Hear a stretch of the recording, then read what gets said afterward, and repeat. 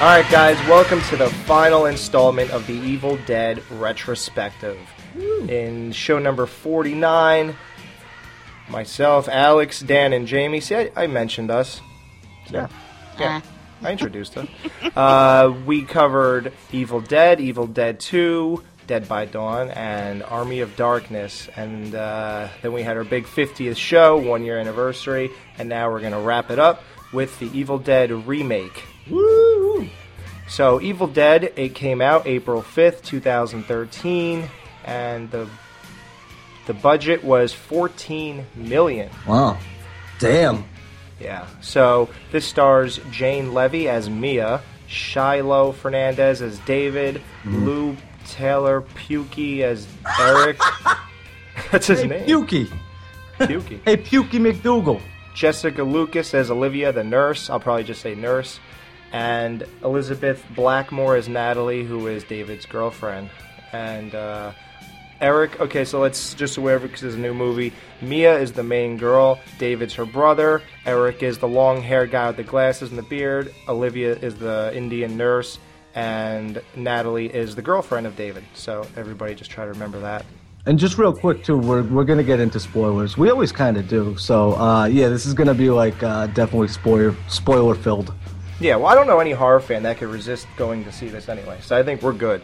Yeah. And if they... Dude, I mean, why would you listen to our review of it if you haven't seen the fucking movie? Weirdos. Yeah. Weirdos. I watch some guys probably sitting there, like, looking at the floor now. You just made him feel bad, because he's like, well, I didn't see it, but I wanted to hear your show. Oh, fuck his feelings. No, you're cool, man. I guess you just don't want to see it, but it's good to hear about it. Yeah.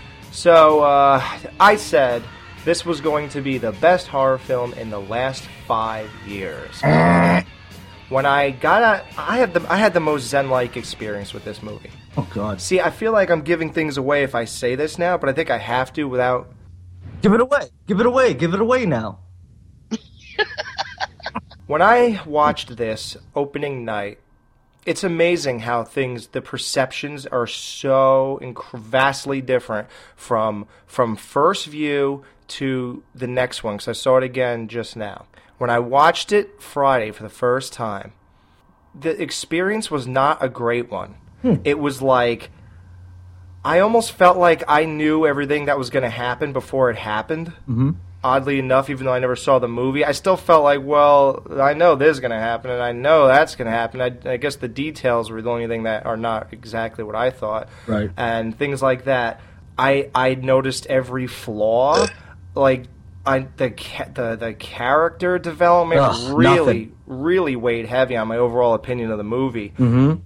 It's like I felt that they were trying to instantly give all these people layers just by throwing in a backstory and having everybody mention it here and there. Oh, where have you been? A bad hug he gave his buddy. The girlfriend, his sister saying, where were you when mom died? You never came back. The girl having a heroin problem.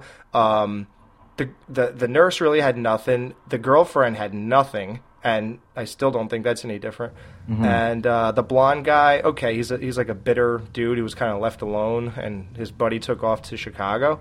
Like, I don't know. I didn't think that was really good. And when you have a movie where things are happening to these people, why do I care? Right. I don't. Jamie, what'd you feel about my perception of the character? Because Dan really kind of got there a little late. You saw the whole development more. Yeah, I gotta tell everybody, I fucking walked into the movie like 20, 25 minutes in, I think, so fucked up, but yeah. All the crazy shit was already going down.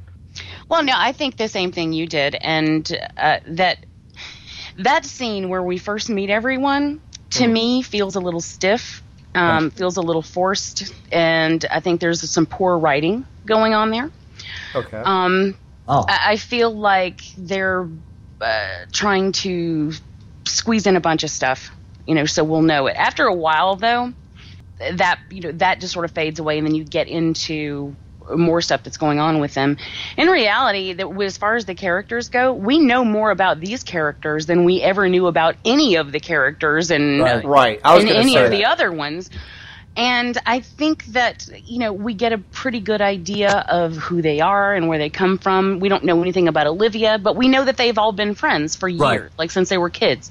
We don't know anything about Natalie, except that he's I mean, she's his girlfriend now, and really, we don't need to know anything else. Nothing matters, and that stuff, it doesn't matter. See, there's a difference here, though. When it comes to, yes, we don't need to know anything about Natalie, but tell me this is not dead on. I think the original Evil Dead did a much better job at establishing a closeness in a relationship between Linda and Ash than David and Natalie. Oh yeah, like I don't feel like they even are really have been dating that long. You know? I mean, it feels like they just met and he brought her with him. There's no, I mean, there's tenderness when he's taking care of her later. You know, when he's, but it's a human tenderness. It's not a boyfriend type tenderness. There was nothing. He barely hung out with the girl. Yeah, I got a question for you guys, too. Now, Jamie, you've seen Jennifer's Body in Juno, and you guys remember Diablo Cody came into this movie. Did you ever see those movies, Alex? You ever see Juno? No. Really witty dialogue, and I enjoyed it. I don't love Juno, but you can respect the dialogue. To me... No, you can't. What? Diablo Cody writes some of the shittiest dialogue in Hollywood. Okay. Don't give me that crap. Oh, you shut your hole, Wang Chung. Listen, they got the Evil Dead template, so they covered all the crazy shit, and remember now, that shit came in, and Jamie, I totally agree with you that some people don't like it. I thought it was pretty witty or whatever. Anyways, it sounded like they were backtracking. They had her come in and fucking touch up the script or whatever, so it was literally probably like, okay, how am I going to fucking develop these characters? And you can't really, you got to develop them in the beginning, right? And like I said, I didn't see it, so I can't comment on it, but it seems like that was the situation that went down. They got the whole movie, and then they were like, oh shit, we got to build these people up and make them seem more quote-unquote human, and then that's when she came in and tried to touch it up. I don't know, just my opinion. I don't fucking know. What do I know? I wasn't sure if did she end up having did she end up actually writing some of the script, because I never I believe so, but even if I knew that she was supposed to come in. I knew that but I didn't know whatever the outcome of that was. If she did, then that explains a lot. Oh.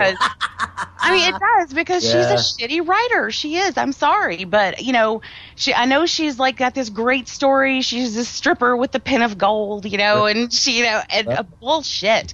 Yeah, I can't write her way out of a paper bag. All I'm saying is my main point was it seems like they backtracked and tried to throw in some quote unquote character development because the rest of the movie was just fucking insane. When I first watched it, I felt that David was like the most dumbest character in horror movie history in the last 5 years, if anything. The nurse was just like a blah, whatever character. Natalie, the girlfriend of David, completely undeveloped. All we knew about her is that for no reason at all, she had like some weird issue with the nurse and called her out on 2 separate occasions. She was like, oh, doctor, oh, nurse. And then she was like, well, we all been taking your lead, and that's why everything's going wrong. You're not doing the right thing. Like, out of nowhere, she just had this really bizarre, it didn't even develop into anything. It just was really pointless. And the grunge nerd with the glasses, Eric, I was irritated by him because I feel like there's always that character in every movie. You got the long hair, the glasses all the time. They always act like they have a stick up their ass, and they always got to put glasses on the guy that's supposed to be the intelligent one who's going through the book and figuring things out. He has to wear glasses, right? Yeah, but where was the pothead in this movie? Like in Cabin in the Woods and shit, I couldn't have been, because the whole reason they were there was to get her off heroin. And she was the pothead. It wouldn't really make sense if they had, people sitting around token up while she's going through the DTs. Exactly. And what did you guys think about that whole reason why they were there and shit? I thought that was fucking brilliant. Yeah, great job. I love it, dude, because, listen, everybody knows fucking people that have gone through fucking detox and shit like that. And, I've told Alex this. I don't even know if I told Jamie this. A long, long time ago, I fucked up my back, and my doctor fucking had me on 4 perk 30s a day. I was so I had to detox myself from that. So I felt her pain, You could see it, and you can see why that mistrust comes in too. Nobody believes a fucking junkie, It's like, you're crazy, So that whole setup, and they didn't take that too far either. You almost didn't even see her pain, dude. The only time she flipped out was about that fucking smell in the basement. Right. And other than that, there were no signs of DTing. What part was she really it was all about getting raped in the woods. That was her big reaction. The other one was that she smelled the cat shit in the basement, right. and that's it. I mean, there were no other signs. She didn't really have time. I mean, before she got a chance to really get into the part where it's going to start making you climb the walls and go nuts, she was already possessed. I mean, right. Exactly. They didn't have a chance to really develop that. I don't think it's even necessary, though. I mean, we get the idea. I don't have any complaints about that. You know, we get why they're there. And I think they actually gave us a solid reason for them being there versus in the original, which I love, so I'm not bashing it. I'm just saying in the original, it was, we're going to borrow someone's cabin and go there and, blah. This actually gave them a little bit of history with this cabin, which helped out later on when they knew their way around, when they knew where to find things, or like the hole in the shed floor and things like that. I found it really helpful that they already had a pre-existing history with this place. Right. It also made it even that much more tense because they have a history with this place. Right. And this isn't what's supposed to go on here. This has never been like this. So something bizarre is happening. Whereas in the first one, these people have never seen this place in their life. They have no idea what to expect. Oh, I was going to say, not that they took this in the original Evil Dead or whatever, but, how many times have we seen, oh, yeah, let's go out to party. You look at Cabin Fever, fucking Cabin in the Woods, all the cabin movies and shit like that. So they took the opposite approach. Like, this chick partied way too much. And you know what? You know what it was about that, too? It brought all the characters closer, like you just said, too. Like, you felt like they were there for their friend, not just like, oh, yeah, let's go party or whatever. So by the time, everybody's dying or whatever, you're just like, whatever. At least they tried to fucking, build some sort of situation where you could see the group being somewhat of a cohesive unit. I don't think they totally achieved it, but at the same time, that I like that idea. I love it, actually. Yeah, they actually tried really well by that scene on the porch, which was probably one of the slower. That's when the movie was a little slow in the beginning, and I gotta tell you, that changed also from first viewing to second. But that scene on the porch that established that character closeness and, like you said, another layer was when they said, listen, David, when she breaks, and she will, we don't want to let her out of here. They had a common goal. They had to get this guy on board. He can't, just do whatever his sister wants. And that added a whole nother layer, and it made it, like, very cohesive, just like you said. Right, and it already sets it up that they're friends. See, that situation alone sets it up that they're all friends, as opposed to, okay, let's go party, and then from there, have them in the cabin, and then come up with things or reasons or conversations between characters that try and hype it up like they're friends, or there's a deeper issue, like, like we said, like, oh, they start talking about family things, so you care. Right from the get-go, they don't have to do anything. They say, listen, these guys are friends, like you said, the nurse and all that. It seems so real that you almost don't have to get into character development. And honestly, guys, it wasn't a problem for me with the lack of character development, just because of what kind of fucking movie this is. And in all reality, for an hour and a half long movie, I don't want to see fucking character development in the Evil Dead. It's the fucking Evil Dead. Let's get to the Necronomicons. Yeah. Yeah, I mean, I really feel like we got enough to chew on. We got enough to know who they are, or the ones that were important. The ones we don't know about, you don't really need to know about them. You know enough. Except for Natalie. That whole thing, their relationship doesn't seem real to me. Mm-hmm. It didn't work. It was pivotal to have that for this the scene when she got fucked up, and it just didn't work. It just did not work at all, and that's weird. But you know what? It overrode it because she was so fucking creepy looking, and it was so badass what was happening. Oh. You almost only on second viewing though. You kind of don't give a shit. See, the thing about second view. Oh yeah, one more thing about the thing establishing friends and history is when they said, she already went through this. She died 2 times with the overdose. That also established a history. So again, we've all been here before. So now it's like, this is all, we've been here before. So it's not like, who are these people? Right. Like you already know they have a thing. Yeah. Second viewing was so important to this movie. Yes, I will. Yes. I'm going again.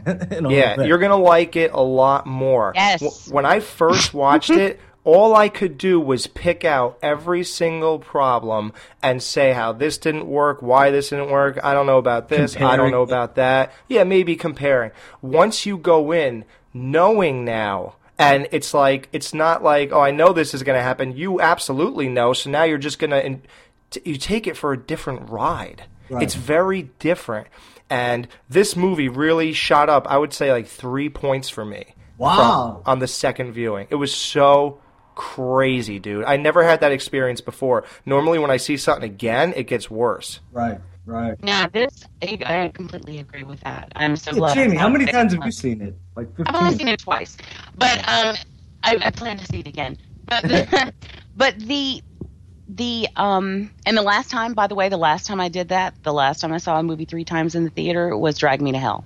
Oh, Jesus Christ. So, look, don't start any crap with me. I don't understand how you can enjoy this, but you have a problem with Drag Me to Hell. Don't drag me into this conversation. Yeah, we have enough movie to talk about. All right, anyway, so I don't do that very often, but you can kind of see the kind of movies that I guess get me that. You forgive everything on the second viewing. It's amazing. You forgive everything. And what I was really hoping for, because when I went to see it, initially it was an advanced screening, so it was packed. Whoa. You know, it was packed full. And no one said a word. It was completely unresponsive. It was weird. And I'm like, well, fuck that. The next time I go, then hopefully my crowd will be a little bit better. You know, I'll get a better audience. Not at all. These people just sat there stone-faced. And I'm talking to other people who go to see this movie, and they're like, oh, man, my audience was going crazy. And I'm like, what the fuck is wrong with this town? Right. But anyway, upon the second viewing, I thought that it would be helpful to have the audience get more into it, and they didn't. But as it turns out, it didn't matter anyway, because the second viewing was just so much better, you know. Yeah. And when I watched it the first time, I sat there through probably the first 2/3 of the movie. I was just sitting there looking at it, you know. I was like, you know, and then like during the third act, it really picked up and everything. Yeah, oh my God, Jamie, same with me. When I first saw it, I was so bored in the beginning of this movie. I was like, well, it's like mostly boredom and some good things happening, and then boredom, good things, and then the end picked up, and I'm like, okay. Like, okay, now I see why everyone's saying all these weird negative things. Like, it's weird that you expect it so much and it's just okay. And on the second viewing, when I know everything that's going to happen, the pace picked up so much better. I don't know how that worked. I do. But if anybody doesn't like this movie, best thing you could do is watch it again. When you go into this movie or whatever, you get so many fucking comparisons, dude. And it's very hard these days for people to, disassociate themselves with seeing the first movie and then expectations. And look, the marketing on this movie, you can't pay attention to trailers, marketing. Listen, guys, I know both of you guys aren't gonna fucking tell me that this was the scariest movie you've ever seen, like the posters kind of alluded to. It's not. It's not. It's barely even scary. It's not fucking scary. But you know what, dude? I see all these people already nitpicking and stuff like that. And my whole thing is, with a movie like Evil Dead, dude, you cannot look at it like, oh yeah, this is just another horror movie. You have to fucking take it in for what it was, an experience, and which you got to go with friends. And like Jamie said, it sucks that the crowd wasn't into it and shit like that, but I want people to fucking listen and hopefully maybe look inside themselves and realize that maybe it's not the movie. Maybe it's just fucking your critical ass and we've seen everything and shit like that. It's like, come on. This is a great fucking movie. It's fun, but you have to take it for what it is. You can't compare it to the first movie. I heard a lot of people fucking say, oh yeah, you know, I didn't buy this in the movie. They changed this. This was stupid. Well, if you remember correctly, now Jamie may differ, but there was a lot of stupid shit in the first movie too, where you're like, we were talking about it in the review, like, first movie has tons of stupid shit. You guys have to open up your fucking minds. And the thing is about character development or whatever, I'm sorry, dude, but if there was fucking 20 even 10 extra minutes of character development, you know everybody would be bitching and saying, this is so boring, get to the fucking shit. So you can't win. These people made a movie that they wanted to make, period. You can't change it. It is what it is. Everyone will never be happy. That's what it is. But it irks me. It doesn't upset me, but I want to shake people and be like, come on, man, like, lighten up. Like, I understand nothing will ever be what it's supposed to be in your own head. And that's the problem. People need to fucking, this isn't the Matrix, but fucking free your mind, dude. Like, open up the possibilities that it's a fun fucking horror movie. It's not trying to fucking be groundbreaking in any sense of the imagination. And a lot of people say, I heard some people saying, we heard that it wasn't fucking CGI and I saw CGI. Does that really irk you, dude? Like, who gives a fuck? Because first of all... Actually, Jamie said that. People, yeah, but Jamie's fucking insane. I love her to death, but she's great. No, I'm just kidding. I love you, Jamie. No, but dude, like... Here's what I'm saying, though. It's fucking Evil Dead. Come on. It's a fun fucking, like Necronomicon movie and crazy shit goes down. And really, at the end of the day, guys, it's a gross out movie. Fuck, It is. And I think that actually brings up something that I wanted to touch on briefly. And that's that I think that a theme running throughout this, I don't want to take away from your rant. A theme running throughout this, I think, is desecration of the flesh. And Bo and I talked about this, and he actually brought it up. And I hadn't thought about it until he brought it up. But then once I watched it again after we talked about it, I'm like, yeah, that's exactly what this is. And it's very reminiscent of the body horror of early Cronenberg.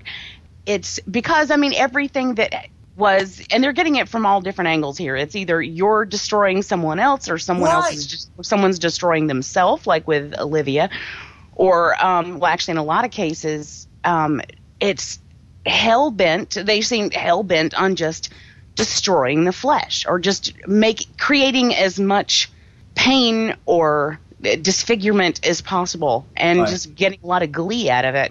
And to me, that is what a demon like this would do. They sit around here for thousands of years, napping until someone comes along and wakes them up, and then they're going to have – and they don't give a shit about the bodies. They don't need to keep them.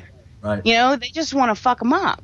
And so and they have a good time with it. And then, they go back to sleep for a while, and then – a bunch of teenagers will come back later on and do it again, I'm sure. And that's just the way it is. I think we're like crazy, dude, sometimes because we seem like the only ones that take it for what it is. And I know you said you had a better time watching it second viewing, Alex. I had a good time watching it first viewing, but I want to see it again, dude, and again. And I want to really look at these movies for what they are, as opposed to this is the scariest movie experience or whatever the fuck the poster said. I have to say, the one thing I will say right out of the gate, I don't think it was scary at all. No. It's not going to keep me out of a basement. No. It's not going to it's not going to keep me up at night. I don't even think about those things in a like a horrific manner like I do with, say, Insidious, which I think did it brilliantly. Now, of course, that's my opinion, and I'm sure I can see on a second viewing, I can see where people would find this film scary. Right. I can see, if you're affected by, jerky movements or freaky looking eyes or demonic voices, then okay, this is for you. Right. I just don't find it scary. However, I did find it a whole lot of fun, and that's okay. That is okay with me, Right. The first one, I still think the original Evil Dead is truly scary, and I was kind of hoping to get that from this. I didn't, but it doesn't Scarier. It doesn't mean it was bad, and in the least, I think it was great. I mean, to me, it's just like when I go to a Raimi movie like this, or an old school Raimi movie, or this one, because I've said it before and I said it last night again and I'll say it again today. If I didn't know better and someone told me that Raimi made this movie, I would believe it. Yeah. The camera shots are there, the puke is there, the goo is there. This is like early Raimi, and I love the hell out of it. Guys, what did you think about the look of it? Not just of gorgeous. But the outside and the mist. Beautiful. That was one beautiful. of the best. Alex, what'd you think about that, bro? Oh, I love it. It's so good, right? And that's what I mean. Like, there's so many good things about these movies, man, that it's like, yeah, you can look at the bad or whatever, or you could just take it for exactly what it is and try and have a good time. And I really did. I had a fun time with this. But it's because you got to drop your expectations and your preconceived notions and, you know, oh, this wasn't like the original Evil Dead and shit like that. And that stuff doesn't annoy me, but it just makes me, like I said, want to shake people and be like, man, just have fun with it. That's what these movies were made for. Well, I don't need it to be like the original Evil Dead because I have the original Evil Dead, you know? It's always going to be there. Always. I don't need that again because I don't think, I mean, I don't know. I have it again. And to me, that movie is scary and good and fun and there, you know, there. Yeah. I don't know. I think with opinion-wise from what Dan said, I think that there's a lot of people who are a little too into horror movies and too into the whole I can't wait to run on Facebook or whatever and blog my feelings. I think that those kinds of people, they sit in the movie theater with their arms folded and they just like with their head back into the side a little bit and they're like looking hard. Yeah, they're already looking down at it. You know, exactly. They're already looking down their nose at the movie. Well, Roscoe of Gil and Roscoe made an excellent point, I think. I like those guys. I like that show. Yeah, they're awesome. Made an excellent point, I think, when he said that, and I'm paraphrasing here, but he said that basically there are a lot of people out there who found a lot of joy and glee in the fact that this movie was not perfect. And I totally see where he's saying there, because you have the droves of horror fans who are going to see this movie, House of Horror, and they have no intention of liking it. Yeah, exactly. They don't want to like it. It's a remake. It's unnecessary. It's going to be crap. I don't want to see it. It's not going to be good. So they sit there, just like you said, with their arms folded. And then when they can find an imperfection in this movie, they are so fucking happy that they don't have to concede they were wrong. Right. I still think they are wrong, though, you know, because nothing is perfect except for Jaws. I know. You could do that with Jaws. You could do that with any movie, horror, not like, I guess people find like, oh, look, I just found a mistake. Look, I just found this. I just found that. I mean, look, we sort of do that, but that's when I say when we do it with a love still, and it's just we do it with let's talk about things. Right. I never intentionally try to make a movie bad. Yeah, we don't. Yeah, intentionally try to say it's not good. Well, I don't want to ruin my own experience. That's just stupid. Exactly. I'm a fan of horror. I love horror. I want to go into a movie and enjoy it. I think people love horror they already know. They don't want to love new horror. Like, now that they're there, and now that these movies are coming in on their watch, now that they realize they're horror fans, now it's like, well, I don't know if I'm going to accept you into this world. I love Jason, and I love Freddy, and Michael Myers, and you're not that. You know what I mean? Like, people are so stuck on that shit. They are. I mean, I've had a crush on Jason since I was 7 years old, but that doesn't mean that I can't like something else that comes along. Exactly. Like, you got to let that shit go. I think we've had some of the best horror films historically come out in the last 20 years. Yeah. And, you know, we've got things like Dog Soldiers, which was fucking brilliant, and The Descent, which is amazing. Oh, I love The Descent. And, you know, these movies are good. They're so good, but no one wants to say, yeah, we have some good stuff coming out now. Yeah, nobody wants to say that. Well, everyone on the negative, and I'm so sick of it. I'm sick of the negativity. I want to have fun. We're not looking at things with a blind eye, or I can't do that accent. With a blind, I can't. Fuck them. But I can't. You know, we don't look at things. Do I sound like somebody who reviews something with a blind eye? Like, do I let anything go? No. Oh. But at the same time, when I talk about them, it's just to get involved in a discussion. It's not to, and then saying, yeah, they did this, and that, but I still loved it. And like Jamie said on the last show, so what? Yeah, there are things wrong with this movie. There are lack of character development. There are lame characters, and the lead guy really isn't that great of an actor, and he's not that compelling of a character to take over the movie once the girl gets possessed. But at the same time, who cares? Because I'm too focused on how badass the scene in the bathroom was, how badass the arm scene was with his girlfriend. Oh my God. How badass scene is at the end. Yeah, I'm all over the place with this. I'm loving the things that are happening. I'm not going to focus on the fact that he's not that good, and I will focus on the fact that I began to like the guy with the stick up his ass with the long hair and the glasses. I began to like him because he was such a smart ass. He was like, his heart though. He had a problem with some sharp things. oh my God, that is the most resilient motherfucker in the world, man. How is he even alive? This guy got shot 50 times with a nail gun, stabbed in the chest, stabbed in the face with a fucking needle. This guy got, like, what else happened? I mean, I know more things in the abdomen. With the box cutter. Yeah, and then he slipped on the girl's face and fell on the toilet bowl on his back. Like, and he's still down there beating the shit out of Mia to save David. Like, I could not believe this guy's alive. It was phenomenal. But then we get that really creepiness from him at the end, which I think, honestly, when I didn't even notice it the first time I watched it that much. I don't know why, but then when I watched it last night, I was looking at him, and I'm like, God. And the way he's just standing there, like all the other ones are all the other ones are doing stuff, and they're talking, and they're being in your face, and he's just standing there looking fucking creepy. And I'm like, that's pretty cool. That was so bad. I gotta tell you, the Deadites, and I'm gonna say things that are sacrilegious. I don't give a shit. Fuck them. The Deadites in this movie, you can't even compare the original. Don't even go there. The makeup sucked. The Deadite, everything about the look of them, the shit they did, their deaths suck dick compared to this. I don't care what you think about it. You can hold that movie to your heart all you want. That movie, the Deadites suck compared to this. I know how I feel about it. Jamie, you're going to tell me you cannot compare these two Deadites. Oh, you can't. And I that's what I'm saying is, as much as I love the first one, I will always love the first one. And I love the quirkiness and the awkwardness of the special effects because that's part of its charm. Right.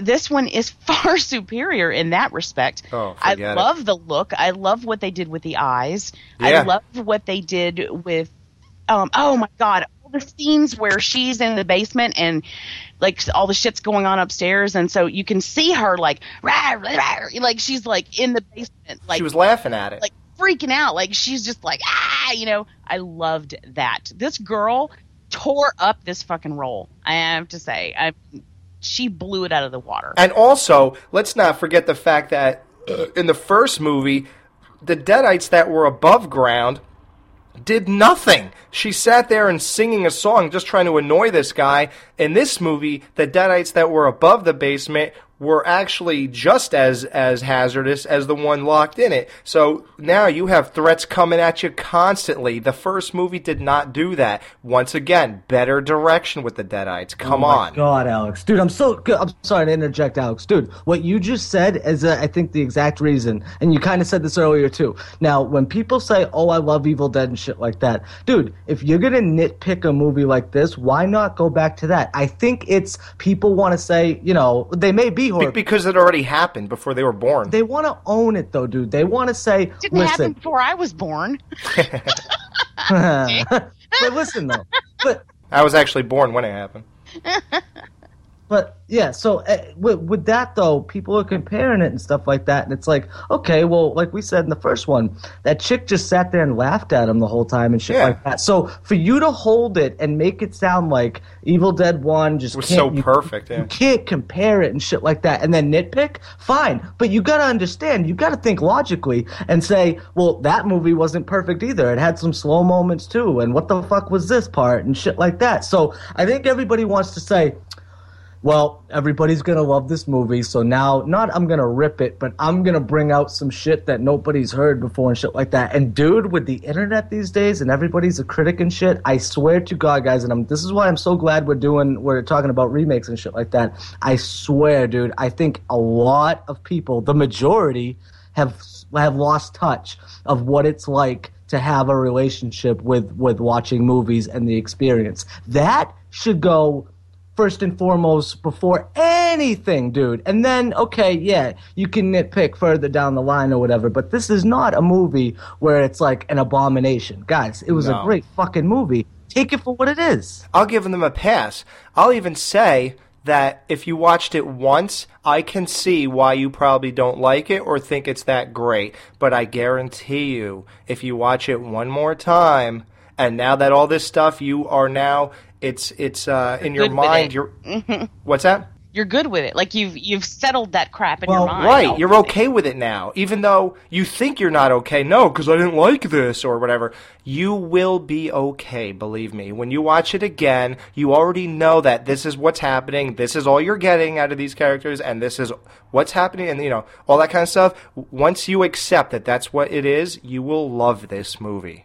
It could be viewed a lot of ways. Having Sam Raimi's car in that movie, a lot of people think that could mean that all that stuff with Ash did take place, especially when you put that end part in and he says groovy. Like, was he looking at something? Like, what was that point of view? Who knows? Who cares? But the thing is, it could be that, like, this is taking place after what happened at the end of Army of Darkness when they were in the store. So this is all real. And but why would his car be there? Did it really come back from the medieval times with him when he recited the shit? I don't know. Or maybe it was just they felt like throwing it in like an ode to the original. But my whole an ode to Raimi in general, because he puts that car in every movie he makes. Right. Every movie. But, so it's like, it's a, yeah, here you go. There were a lot of those little things. Right. A lot of them. And actually when we get a chance to actually talk about the movie, I want to there are things that I can't wait to bring up as far as homages. Yeah, I'm sorry. Yeah, all right. Okay, so going into the basement, a lot of people say things like when these guys why are you going to a basement? Obviously, this was a good reason. They smelled shit. The dog was sniffing the rug. They saw the blood. Okay, I see why you'd go in the basement now. Yeah, they gave us a solid reason. Yeah, but here's what I don't like about that. How come only the Mia smelled that shit? Because she, at that point, was in no different state than anybody else in that movie, and nobody smelled that shit except for her. Why? Well, Olivia did say she was extra sensitive right then. And no, but she's not. Because she just got there. She smelled it. The first thing she said when she walked in is, "What does that smell?" And nobody else smelled it. So it wasn't like she was going through her 8th hour of withdrawal. It made no sense that she was the only one who smelled it, and she didn't get raped by the tree, so she didn't have any extra senses. Nothing. And the other thing I want to talk about is, were there any cell phones? No. Was this supposed to be taking place today? Yes. And nobody Well, they're out in the middle of fucking nowhere. They probably didn't work. Well, they never even addressed it, though. I don't, you know what? Until you just brought that up, I didn't even think about it. Exactly. And I like the fact that they didn't do it, because everyone feels like you have to do that these days. You have to establish why there are no cell phones, Yeah, that is annoying. And they didn't. And I didn't even notice. And I didn't even care. So. Let's talk about the Deadite thing in general. Now, you got this, the main Deadite, I guess. This Samantha lookalike from The Ring, who was following Mia around in the forest, like Samara. Why did they make her look so much like Mia? Like, honestly, when I first saw that, the first viewing, I thought, how sometimes there's like a like a double of yourself, but an evil one, doppelganger. Yeah. And it's what you will eventually become. Yes. I thought that's what was going on. I thought that thing was going to be. I think it was. Are you talking about the one that showed up like during the rape scene? Yeah. Yeah, I think that was her. That was her. Yeah, I think so too. Because I looked. At the first time I was like, "Is that her? Is that not her? Is that her? Is that not her?" Like that's what I was doing. Last night I was paying extra close attention. And if you look at the eyes and everything, and is it her? It was her. Yeah. So it was foreshadowing her fate then. I think so, and I think the abomination at the end was also like what I get from it is that it is, or what I took from it is that I think that they were trying to like project her onto whatever it was, like project herself. So she's looking at herself, an abomination of herself. Right. That's where I take it anyway. What about the point of view thing that follows them through the woods? Because was that supposed to be the Samara looking thing? Because and remember I asked in the first retrospective, did they ever show Ash from the front and you could see behind him when he's running, and they don't show anything? In this movie they do that. They show the girl from the front and you don't see anything behind her. And when you see the girl standing, then all of a sudden they show her running. They show from a point of view that girl was standing and she's no longer there. But she's nowhere closer either, and that thing is still following her, and she sees something. So we still don't have a solid answer of what that actually was. But which tree rape scene was better? I think this one, yeah, right? Well, for a couple of reasons. One, I like the fact that she was suspended off the ground, and that it came close to killing her, with the choking her. I think it was much more vicious in this one. Yeah. Also, in the first one, you've got the only thing that really happens is that she gets raped by a branch, which doesn't really, what's the point of that? In this one, it's the entity itself crawling up inside her, and I think that makes so much more sense. Yeah, it stays in her. It doesn't leave. And that explains how it got in her, and because honestly, just from having a branch rammed up your, I don't, I couldn't. What is that going to do? And the way she was moving, like her legs, like she was having sex with it in the first one, in the original. Like, yeah, like you would have to think. I don't know. I don't get it. I love it. There was a great tense moment where it's spiraling up her leg, and she's watching it, and there's not a goddamn thing she can do to stop it because she's being restrained. So she's watching it with this look of horror, and then like when it actually goes up. And then it's so believable. I love that scene. I love that scene so much. You think she came? I did. Me too. You did. Oh, good. What do you guys think about the Necronomicon predicting everything that was going to happen?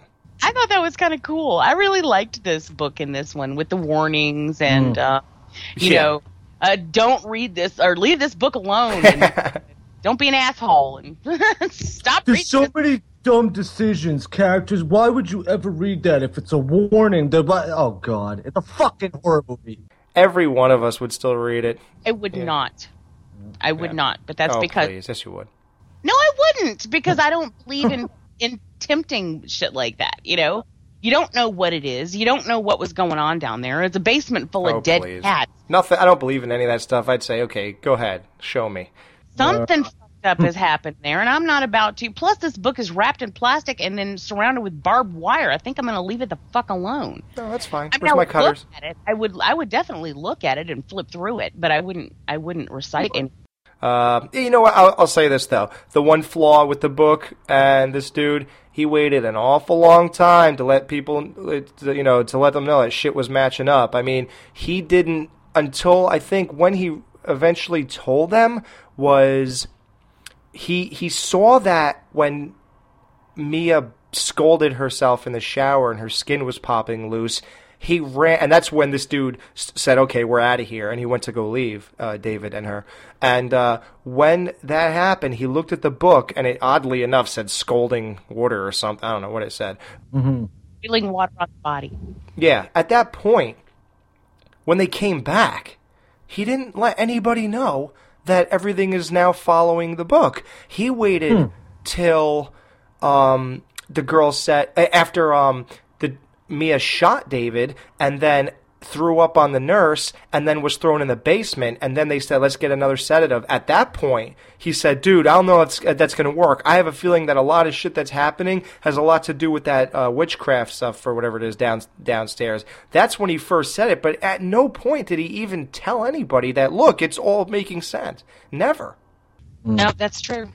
Yeah. Never. That is so weird. I didn't notice that. Perhaps at that point he was trying to he didn't want to accept it. I mean, there's a part of us that even though we can see something happening in front of us, if it's something that's not supposed to happen, then we will still try to find a way to dismiss it because that's just the way humans work.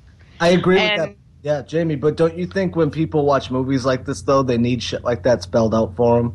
I just mean general idiots. No, and it kind of irritates me when people do spoon feed the audience. If you don't get it, that's on you, not the filmmaker. And yeah, but he didn't tell his friends about it. They have to get it. Oh no, that they have to. Yeah, so the guy doesn't want to tell anybody about what's going on in the Necronomicon. So Mia pukes on the nurse and she gets thrown into the basement. Well, I thought that was badass because I didn't expect her to go through the floor. I didn't know that opening was right there, so that was pretty cool. Yeah, that was cool. I like that. Yeah. Mm-hmm. Then even right before they slammed the top of it, you look down and you see her really creepy just standing there. That was really cool. The only issue I have with any of that segment right there is when Natalie is like, "What happened to her eyes?" Because that is out of place. Obviously from the original, and they wanted to bring it back, which is great. But at the point where she says it, you haven't really seen her eyes. And she's already in the basement with the thing closed, so she's not looking at him right then. And then she just sort of says it's kind of half-heartedly. Yeah. Like, That's a good point. What happened to her eyes? Like in the first one, it's like, oh my God, what happened to her eyes? You know what, Jamie? I'll give you a really amazing comparison. In the first one, it was way overboard. Right. And in this one, it's completely downplayed. It's really strange. It's like none of them got it right. It's hilarious. Because I think in the original, I think the first time she says, "What happened to her eyes?" And then she continued, "Oh my God, what happened to her eyes?" Like there, it's like, all right, no one does that. Who does that? Who does that? Who has time? Yeah. So basically, the next scene is the nurse cleaning herself off, and then the mirror breaks, and then the grunge guy comes in looking for her, and she's cutting her mouth apart like the Joker. That's another thing, man. The trailer ruined that for me, man. Like, as soon as I saw it, I remembered it, so it took the shock out. But if I didn't know that, that would have been great. Right. I didn't. You didn't what? I didn't know it because of the trailer. However, I was still slightly disappointed with that scene, only because if you look in the book, that demon took off the entire face. Yes. And she's just kind of sawing into the side of her mouth. Like, I really wanted her to just peel it off completely. Well, in all fairness, he interrupted her. So. No, well, that's true. But I mean, she was doing it like she was cutting a jack-o'-lantern, and you just kind of dive in the middle somewhere and start sawing. Right. When if you're gonna peel off your face, you go around the perimeter. At least that's what I say. But you sick fuck. I would have liked it to have been a little bit further along, right. And a little bit farther along. But still, it's pretty freaky. This movie was too short, guys. They should have extended it like 15, 20 more minutes, and I don't know. They could have added more character development, and I don't know. I also feel like she should have come back. Yeah, what happened? Oh, because I don't think that smashing her head with a piece of the toilet counts as dismemberment.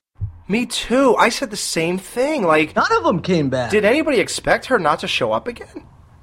No, I really expected her to come out at some point. And I think that would have been really cool if she had, because they think they're done with her. She's dead. She's not an issue anymore. Jamie, again, they did that 2 friggin' times. What about the girlfriend, Natalie? I mean, well, let's... Oh, when she kind of dies in his lap, and she crawls over and she's like, "Why does my face hurt? Why does my face hurt?" Okay, here's the huge flaw with that. Although the nail gun scene was really tense, it was very tense, especially when she comes around the couch like that and is still going after him. That was fucking badass. Tense, really good. Knocked her off, blew her arm off. The scene, we'll get to that, but I just want to say this about her death, actually, first, because we already talked about the one premature death. What happened at that point? I think, that's when he blew her arm off. So she turns around, and she's acting like she's not a Kandarian demon anymore. She's just like, Why are you hurting me? Then she falls to the ground, crawls over. So good, so scary. The way she looks, badass. And then she goes into his lap, and then she's like, why does my face hurt? And he says, baby, baby. And then the guy starts laughing, because the way I took that laugh was, dude, are you an idiot? Do you see that these people are not really those people? Your sister is gone. This is not your girlfriend anymore. Why are you buying it? Do you see what the fuck is going on? Are you stupid? So you think that she's going to pop up as a demon again and go to kill him, but no, she just dies. Right. Like, what the hell was that? Like, it's like, are we missing something? Like, when the guy starts laughing, did you just cut the next scene out when you brought her back to life and you decided maybe we shouldn't go there? Well, I'm wondering if I think they're very loose here with dismemberment. So maybe the taking off her 2 arms was enough, because like I said, so apparently it was enough to smash Olivia's head with a piece of the toilet. That counts as dismemberment. Right. Or, slicing the abomination down the middle, like halfway, that I guess counted. They seemed very, very loose about the rules of dismemberment here, but, Good for them, though. Good for them. This is what I mean, though. Like, they kind of did whatever they want. I'll tell you this much, because, and I guess I just proved this point right here, because you and I both, I don't know about you, Dan, you didn't say, but you and I both, Alex, expected Olivia to come back. Right. And she didn't. And then we were all, as far as Natalie, when she died in his lap, I didn't expect that to be the end of that either. No. But it was. So I think that by doing that, they at least kept a little bit of the predictability down. Because if they had come back, we would have been like, I knew it, Ooh, that's a good point, Jamie. You know what? Wow. Yeah, because I was expecting him to come back, and you're absolutely right. And when it didn't happen, I guess, people could be let down. But at the same token, this isn't the same fucking movie. Like, they're doing, all right, so if they're making decisions to do all this shit with the new one, how is that a bad thing? They're just switching it up. They're doing exactly what they want to do. It's like, whatever, man. I didn't like it per se. I thought they were going to come back. And, dude, they could have made them come back in some really scary ways. But they didn't. And guys, how many more gross-out moments do they have in this than scary moments? I mean, come on. It's more I don't think. Scary. There were scary, honestly, even when David went into the bedroom after Mia was raped, and he sat next to her in the bed, and she turned her head, and you hear that jump sound. I actually get jumped right there. I jumped. Yeah, but jump scares are different, though. Yeah, they're not true scare. I don't know what a real scare is anymore. I don't even know what the hell I'm supposed to be scared of. I know, right? So what's the difference? I don't even know. Exactly. I don't know. Don't ask me. That shadow thing in Insidious. I had to... Oh, you mean the Grinch Who Stole Christmas, who was pointing at the kids? I know when I'm really scared. And that's when, if I watch a movie and then I try to go to bed and I have to call my friend Jen to come over and sleep with me because I can't sleep, then and it's pretty safe to say that movie scared me. Jamie can't sleep until she had an orgasm with her friend Jen. I have the same problem. Every night I'm going to Pornhub.com. Hold on. You jizz, yeah. I'm sorry, go to Matt's porn site. Whatever helps you out when you listen to this story later, Yeah, hold on, Jamie, hold on. Can you tell that story again, just kind of slower? Jen sleeps over. Chicka bow wow. Go. And this is what we were wearing. What were you wearing when Jen came over and slipped in the bed with you? The same thing I wear when I record. Your Skeleton Crew t-shirt?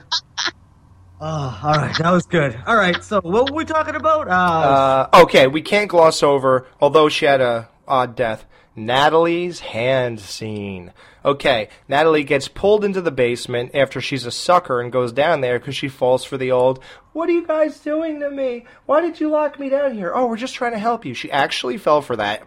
Although the whole house was spinning and the wind and the door opening and she's talking in voices and levitating and I don't know if she levitated, but she fell down. All that. She still believed Mia was normal. Went downstairs, got her hand bit, made out with her. She cut her tongue. That was the famous tongue cutting scene. And by the way, that scene failed for me because it was a little too dark, and I couldn't fully enjoy the one eye going down and one eye going up as she slit her tongue. It was just too dark for me. I just couldn't really take it in as I hoped. Literally dark? Like you couldn't see it? Or I couldn't literally see it. Oh. Very dark. Yeah. But they say that movie theaters, they save a lot of money by not putting the full amount of light that they're supposed to be shooting through the film. Yep. They save money. It's actually, they lower it like by 40% than they're supposed to. I heard that too, bro. You're absolutely right, sir. So you can't see shit in the movies, really, unless you're going to a hike. I don't know. But, okay. Natalie's hand is now taken over. She's in the kitchen, squeezing the blood. Now, did any of you two expect her to start breaking plates over her head? No, that was fucking awesome, though. That was kind of the equivalent to the fucking laughing scene to me. Like, what the fuck is going on? Not as crazy, but you know what I mean? Like, what the fuck is going on here? And this is coming from three people that fucking, watched Evil Dead and know all the fucking tricks and just did a retrospective. To be surprised at a movie still and be like, what the fuck? Come on, man. That's fucking good shit, dude, Well, I didn't expect the turkey cutter to go through the bone. That was surprising. But maybe she just went through the elbow and just kind of twisted it off. At first, the first time I saw it, I thought that she just went through the skin and then the skin fell off. It just sort of the skin slipped off the arm. But then when I saw it again, and later on, I realized that the bottom part of her arm is missing, kind of like mine in the Skeleton Crew picture. So there's really obviously that's not what happened. And then last night I noticed that it was the entire thing. I'm guessing that where she started cutting, there's no way it would have gone through the bone there. But if she moved down to the joint, right, then she could have gone through it. But I don't know. I think if you're going to people are going to complain about that, that's just a little bit too nitpicky. Yeah, that's too. You ever see 127 Hours? That was some shit. Yeah, you're right. That was real shit. Yeah, he had to literally cut his hand off, bro, or his leg, or one of them. So yeah, he had to cut his leg off. Isn't that crazy? Or his arms, one of them. Yeah, that whole scene with her, with the arm going off and then attacking the guys, like when he. Then she attacked him with a crowbar. That's the other thing the guy survived, a crowbar to the head. A couple hits. I cannot believe that this dude was still alive. How did Eric survive that? That was insane. But I there were some cool creepy parts with that. Like when she's walking over and then David sees her reflection in the television. That was cool. That was scary. Yes, it was. Well, not scary, but it was creepy looking. Yeah.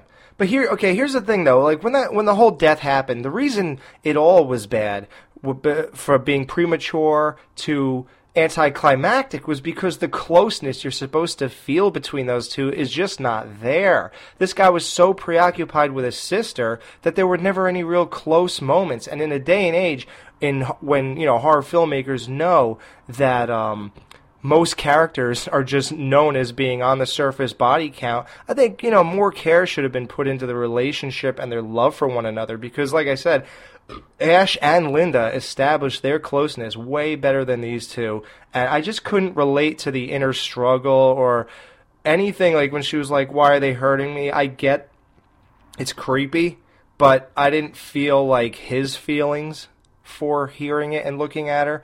It just didn't work, and that's one huge flaw with that. I agree with you, Alex. Do you think the mass majority of people would have found a problem with that, with more character development and stuff like that? Kind of get into it, because I agree that's what makes a good movie. You got to blend it all. I don't think Ash and Linda did too much time-consuming things to establish it. I didn't feel that way when I saw the original Evil Dead. I don't know how much time you got to put, but it's just the overall closeness. The guy never hugged her. He never stood next to her. He was never really talking to her at all. I don't think he ever said a word to her, really. I don't recall anything with them two. And at the end, she was in the basement with Mia, and he's hanging out with the dude in the other room. Then she's cutting her arm off, and he's hanging out with the dude in the other room again. Mm-hmm. He's never with her. There's nothing. Right. There's nothing to get you. This is a big deal. Right. Yeah, that's what I mean. Yeah, I don't know. I just, there's a very fine line. You could either dive right into all the craziness or whatever, but dude, they could have easily built the characters in the beginning, and yeah, you risk like, okay, this is boring, like, but this isn't crazy right off the bat or whatever. But like you said, man, you care so much about the characters at the end that, it's like it all pays off. It's like, all right, well, that was maybe a little boring in the beginning, so, but whatever, it kind of makes sense now because I feel like I know these people or whatever. And I'm not saying that's the case in this movie. They did the exact opposite. I'm just saying, I don't know, it's a very fine line when you're doing Evil Dead. It's like, are we really here to build characters? And I think it's essential, yes. But that, I think that's where they're coming from. They're just like, yeah, they know each other. They all know each other. We established that that's his girlfriend, and let's move on. Yeah, well, I don't know. I just think the whole thing, bad things are happening. Aren't we supposed to care? I mean, I agree. I feel like okay, put us in that situation, and I think I would have gotten more emotion out of you guys, if that were happening to me. Yeah, than he did with her. Absolutely. Bad.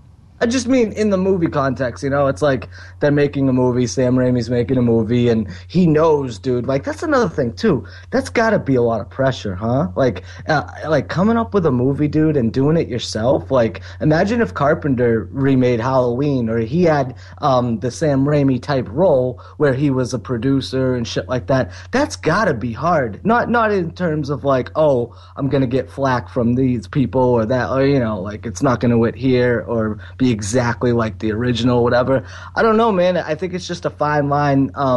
It's a fine line because I feel like Sam Raimi, dude, he does great characters. He builds great characters. Look at the first fucking Spider-Man, dude. Come on. And even Drag Me to Hell had better character development than that. Even Justin Long's character, who he was the boyfriend or whatever, dude, you felt like he cared so much for her, even with that lazy eye. So even with that, it's like you look at something like that, and then you look at a movie like this, and it's like you can see why he didn't, because you got to get to all the crazy shit. But in the long run, it's like, dude, you gotta do the typical movie thing. Like this movie isn't immune to quote unquote like normal movie things that you do. You know what I mean? Yeah. Like character development, which is the first and foremost. Always. I don't know. I don't know how much time they would have needed to spend. I don't know what way you do it or anything like that. All I know is it wasn't there. That's all I know. But do you think it's a fine line, though? Yeah.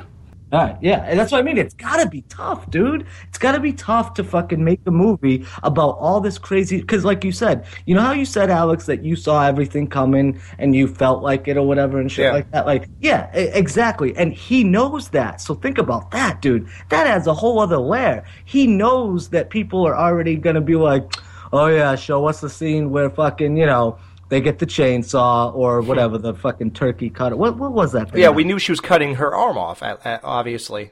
Yeah, and that's what gets into the... Boys, it's called an electric knife. Electric knife, yeah. A turkey cutter. That's what you use to carve turkeys, though. Well, sure, and any other meat that you're carving. Fuck you both. I hate you guys. No, I call it turkey cutter, too. You fucking jive-ass turkey. I just think, you guys are right, though. I would have loved to see more character development. All I'm saying is, being Evil Dead, knowing that he has all these fucking, things that he has to throw in there, that's probably last on the list, right? I mean, think about it, dude. And in my opinion, that's not the way it should be. Obviously, it was last. You're right. Exactly. So, blah, blah, blah.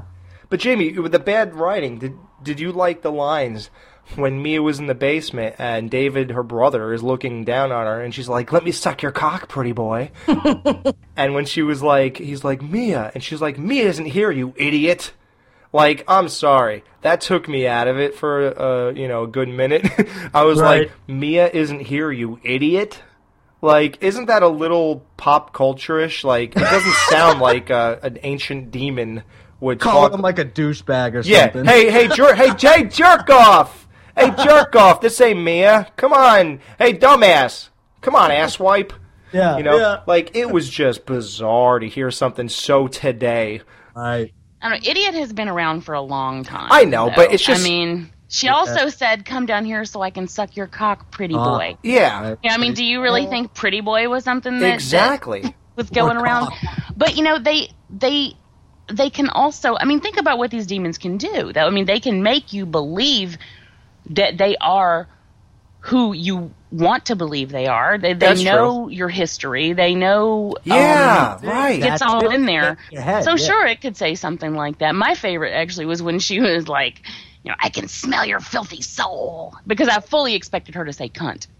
And she didn't. Well, didn't she say "kiss me, you dirty cunt"? Dirty cunt. Yeah, she did call her a cunt, but she didn't reference her cunt, which I thought she was about to do. When was that, Jamie? After she split her tongue. I don't remember that. I gotta see it again. I can smell your filthy soul. Well, actually, she was licking up Natalie's leg, and then I guess that's why I expected her to say that, because she licked all the way up to the thigh, and then she, There's a lot to take into this movie, too. Would you guys agree with that? Oh, and wait till you see it again. You will. Yeah, I was just going to say, I'm talking to people that have fucking seen it 10 times already. Excuse me. No, it's all good. Maybe you're right. Well, where are we? David. Oh, here's the big issue. I have a problem with this. There's one thing. Okay, now, when the nerdy guy is reading the book, he says there's 3 ways to cleanse a deadite out of your soul. Oh, yep. Buried alive, burning, or dismemberment. So, David sees a tree get hit with lightning, and that tells him that he should bury her alive instead of burning the house down. I don't know. So, so he goes out to do that. Now, here's the major problem I have with that. If all you have to do is bury them alive, and then their soul will be, or whatever, they'll go back to normal, which is apparently what happens here. Why in the F does a guy knock his daughter out and set her on fire and blow her head off? He read the same book. Why didn't he just bury her alive and do what this guy did and just shock her back to life or something, and then she'll be fine? Why would you kill her? You got to explain that to me, Alex, because I missed that. Oh, well, in the very beginning, you've got a bunch of ugly people standing around and a dad and an ugly daughter, and he knocks her out, ties her to a stake, and sets her on fire, and then blows her head off while she's burning. Now, if you have 3 choices, why would you choose that for your daughter instead of just burying her alive? Does it imply that he knows what he's dealing with? Yeah, he knows that there's a bitch reading the book right next to him. Oh, wow. Oh, what a dummy. Yeah, and that's what he chooses. Why would you choose that? Why wouldn't everybody just bury all their friends and girlfriends and daughters and mothers alive? No, maybe he thought she would stink up his backyard. And then try to, even if you don't have if you're not MacGyver, like apparently this guy David is, you could at least try CPR and get him back to life, if you don't create some weird battery thing that shocks him. Do something. Yeah. Why would you ever choose dismemberment or burning with anybody you know? And if the next and that leads me to my next question, guys, and we've talked about this in the first one too. Now, because he read that book, what does that mean? If it was already a presence, or was it? I don't know, because I didn't see that scene. Was it, because the main thing is, do they already exist? Is it already there? Oh, like part 1, when the girl's already drawing a picture of the book with the thing controlling her hand, the girl with the big nose, and then when the steering wheel comes out of his hand, and when the door opens up, yeah, that stuff did not happen. I believe, right, Jamie? In this one, there are no physical presences of this thing before they read that stuff. So they imply. You do hear, there's a little bit of a hint, and I think this was just a nod, though, when they first pull up to the cabin, you can hear the voice go, "Join us." Really? And it's exactly from the first one. They just pulled the audio, and they did that in several places. They have the rights to it? And, well, I don't know, but I guess so, if Raimi was the producer. Right. Well, hell, he directed the second one. He had nothing on the first. Yeah, that's true. Right. You're right. Yeah. I don't know. Maybe he's obtained them since then. But there were a couple of audio nods to the first one. A little bit of background music. I mean, I wouldn't really call it music. I would more call it sound. Sounds, yeah. Yeah, in several places I noticed that. So I don't think that counts though, as far as your question is concerned. Yeah. I know. It's not a physical presence. Right, okay. One thing I really did miss from the first one. And I didn't do a whole lot of comparison between the two because they're two completely different movies and there's no point. And I just don't really feel like wasting my time doing that when it doesn't matter.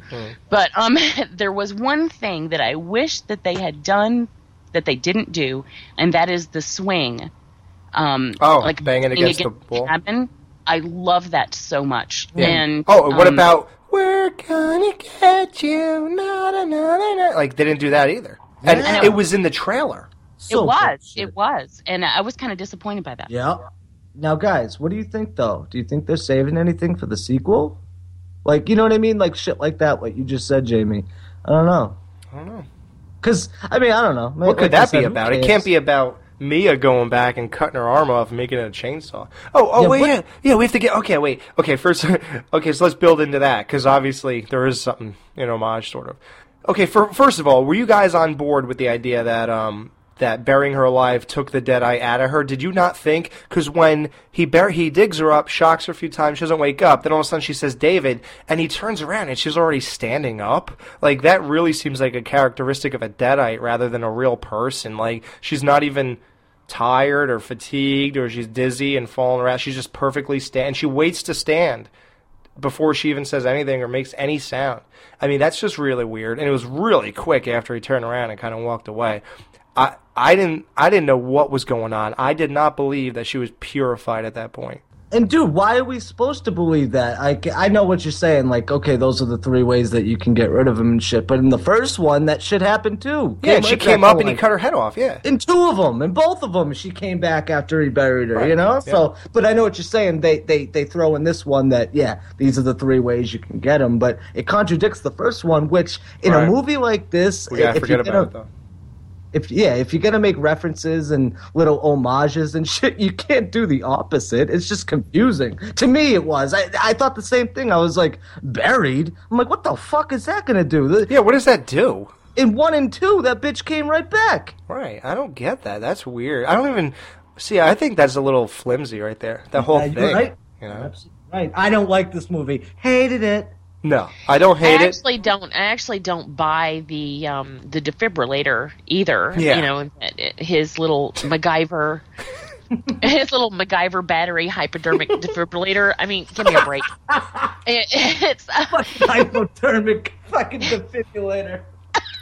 Well, it's a little bit silly. If he had been the one with the medical background, exactly. Who is he? But he's a mechanic. Exactly. Yeah, he's like, I didn't come back to see my dying mother because I just got a job at the garage. Like, oh shit! Did you get that garage job, dude? You know what? Fuck your mom. You're gonna get another one later. Don't worry. Like, what the fuck kind of person is this guy? That guy sucks. What a douche. He's a garage guy, and yet he MacGyvered up a fucking, what is that called? The whole thing where you slide the things back and forth and you shock people? Defibrillator. Hypodermic defibrillator. Yeah, come on, dude. You have a good chance of making that shit as I do, and I have no chance. But you know what, though? That idea alone has a better chance of being in this movie than it does any other horror movie. Yeah, right. Do you know what I mean, though? Like, with Evil Dead, you give all this shit a pass, which is my whole thing with this, too. Like, none of it makes sense, nor none of the shit fucking really made sense in the other movies, so go with it. Yeah, I went with it, dude. I'm telling you, second watch, brilliant. Do it again. I can't wait to go again tonight, bro. People got to do it, man. Yeah, so like I said, that whole stand-up thing, I think that was a jump scare just for the audience, not consistent with their current state. But, David goes in the house, I forgot why, and then he's looking at a picture of everybody, and then the dude Eric, comes around and stabs him in the neck with what looked like pliers when it fell to the ground. I don't even know what that is, what that's supposed to mean. What was that, shears? I don't know. Yeah, I don't know what it was. Maybe it was the thing he cut the barbed wire with, I don't know. Maybe. But, So he stabs him in the neck, and apparently David feels like he is going to die, and there is no way out of dying. So instead of running off with his sister in this Jeep and having a normal life, he decides to close the door and take his own life in order to kill Eric as a Deadite and save his sister. So he shoots the gasoline. The house goes up in flames. However, that was the fifth soul, and like it said in the in the Necronomicon, when 5 souls are taken, the skies will bleed red or something like that. Oh, that was so cool. Yeah, so it literally rained blood. Now this is a horror movie. This is like a 90-minute orgasm for a horror fan. Yes, you know what I mean? Dude, yes. You just said it, bro. You're supposed to love this shit. And you people that are on your fucking high horse, you should be thrown off like fucking Chris Reeves. Yeah, right? Go see fucking, go see the PG-13 fucking horror movies, dude. This is made for us. Embrace it. Enjoy it. Pull out your cock when you watch it. Exactly, dude. So that happens. Jamie, what do you call it? The Abomination? Yeah. The Abomination comes out, which is the main Deadite, which we never heard of before. I don't think there ever was one, so this is a new thing, new movie. They added a lot, though, of new shit. Yeah, I like it. I'm glad. I don't want to see Evil Dead. If I did, I'd stay home and put the thing I already have on.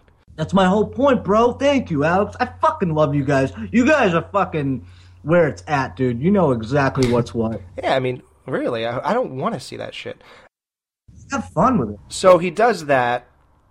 I have a question. When this Abomination's chasing Mia around, why does the Abomination crawl up to her when, remember, she went in the little tube tunnel, and then she went in the shed and then hid between the walls, sort of like, that was sort of an homage to part 2 when he was running between the walls, I think. Walls in part 2 he was running through? Yeah, remember he was the thing was coming after him. He ran in between the walls and the wiring and the plumbing. Oh, you think so? Yeah, well, she was in a very tight space. It sort of reminded me. It's a reach, but the thing crawled up to her. Why couldn't it stand and just walk over to her after it got out of that hole? It just kept crawling as if its legs were messed up. And meanwhile, after, of course, you see her legs get messed up, and then it has to crawl. So I kind of wonder if. Ooh, it was a little flub, yeah. A little inconsistency, yeah. Could have been. It didn't have to crawl until it had to crawl. Right. So what do you guys think about that? I think when you saw Mia crawl in that tube, you knew that when she turned around, you'd see that thing, and man, it was still a payoff. Oh, and that look that she has on her face, too. Oh, man, I love that scene, dude. Yeah, what'd you think, Jamie? I liked that scene. It was really creepy. Yeah. And that's what I mean, though. This movie wasn't, like, over-the-top scary. It had scary moments and shit like that, but what I'm trying to get at by saying it's not scary, I don't mean Evil Dead isn't scary. Of course it's fucking scary. It's creepy and all that shit. But I'm just talking about in relation to all the hype and then all the promotions and shit like that. Because, dude, from the get-go, man, if you say this is going to be... you can't quote me on this. What is it, though? The most terrifying fucking movie But they say ever. that about every single horror movie, don't they? Yeah, dude, you're setting yourself up for fucking failure automatically. Yeah, so I don't even take that. That's just bullshit at this point. Like, we're too smart for that. I mean, we've seen 100 years of that bullshit, so. You're right, and maybe I should stop bringing it up. I'm just trying to make the point that, reinforcing that, it's a fucking movie, have fun with it. You can't look too deep into a movie about fucking demons that are arisen from a fucking book. I mean, come on, guys. Yeah, really. If you want reality, go sit in your bedroom window and look at the world. yeah, exactly. I heard Daniel Day-Lewis is awesome in Wenken, guys. Go check it out. Yeah, exactly. So, so she's, are fighting with this thing. She saws its legs off. Oh, well, before that, the thing, she saws its legs off, and then the Abomination pushes the Jeep and lands on Mia's left hand. And when she was going for the chainsaw, I'm sitting there and I'm like, is she going to cut this thing off like Ash? And that's going to be an homage? But why would you give two of the same homages in one movie? That makes no sense. I think that's like, it's so bizarre. Twice in one movie, we're going to get the same gross out kind of homage. And then they didn't. And instead, they went more hardcore and they had her tear her arm from her hand, which... to me, literally, both times really got to me, man. Yep. Awesome. Then she grabs the chainsaw and she does the one line that we all know is coming, the goofball line, which is in every movie, like "Come on, cuz, get him, cuz," and Texas Chainsaw. Do your thing, cuz. Yeah, Texas Chainsaw 3D, and now in this one you got "I'll swallow your soul, I'll swallow your soul," and she's like, "Swallow this" or something like that, "Chew on this," or I forgot. She said something, and then feast on this motherfucker. Yeah. And that was an homage probably to part 2 when Ash. He said swallow this, and he shot the Deadites and blew its head off. Right. In part 2. That's what that was. But I love it, man. She shoved the thing right down its throat and is buzzing away. Yeah, and with that, Alex, don't you think that's perfect tone for this movie? Because you can't go crazy Ash, so you got to go, kind of make it real, and you still got to have those, dude, it's Evil Dead, you got to have those fist-pumping moments, all those moments like, fuck yeah, but you know what, dude, they applied it more so to reality than the other ones, and that's what I mean about the remakes too, guys, or whatever you want to call this. I find that it's much easier to connect with more recent movies, and I know I shouldn't feel that way, but it seems more realistic in a sense, just because it's new and it's fresh and the ideas are fresh and shit like that. And going back to 80s movies, dude, I find it, or 70s, 80s, whatever, even 90s at this point, early 90s, you see clothes and certain fucking things that are so dated that it doesn't take me out of it, but what I'm saying is, with the new movies, I definitely that's one of those things where that's one of the big pluses to remakes, dude. I just like seeing ideas not rehashed, but just kind of reimagined, and I think it's exciting, and that's what I mean. Like, I think a lot of people overlook that and look at all the stupid shit. It's like you said, dude, this movie fucking has blood fucking raining from the sky. Like, how could you not love that? People are too good for that. So, and of course, there's people who say, "Oh, now if we say that something's not good, we're wrong." And and I'm a hypocrite of myself, because I did not think this was that good when I first watched it. I was very disappointed. I was like, "Well, that wasn't that great," but I don't know, man. There's something about when the second time you let your guard down, because, like I said, you already know. And when people sit there with their arms folded, that's a body behavior that you're not going to let nothing in. And that's why I said that, and that's what they seem to do when they sit there. I tried to do this going in with nothing, dude. Because you guys know me. I didn't smoke nothing. I didn't do anything. I went in dead sober, and I said, you know why? Because just in case, oh yeah, fucking, I'm too stoned, and it was fun, man. Like, and believe me, that's going to be the second viewing in about an hour or two. But I wanted to be the first one to be completely unbiased to any other, fucking notions I have in my head, especially after smoking weed and fucking drinking and whatever else. You know what I mean? So it was fun, man. It was fun to actually go in and say, solid fucking, this movie was great. It was fun. It was awesome. And some people can, oh, well, Dan was just fucking stoned, whatever. It's like, nah, man, I was dead sober and I was fist pumping and fucking woo, through the whole thing. Yep. Jamie, what do you think overall about the movie? Overall, I really enjoyed it. I enjoyed it much better the second time. I mean, I liked it the first time, and what I found about it was that as I was leaving the theater, I wasn't blown away. But then as Bo and I were talking about it when we were doing our review, I liked it even more. But this time, after watching it, I like it even more. So, overall, I dig it, and I'll see it again. Oh, cool. Why do you think you liked it more the second time? I have no idea. Maybe because, it's like Alex said, I guess, in the beginning, all the stuff that is out of the way.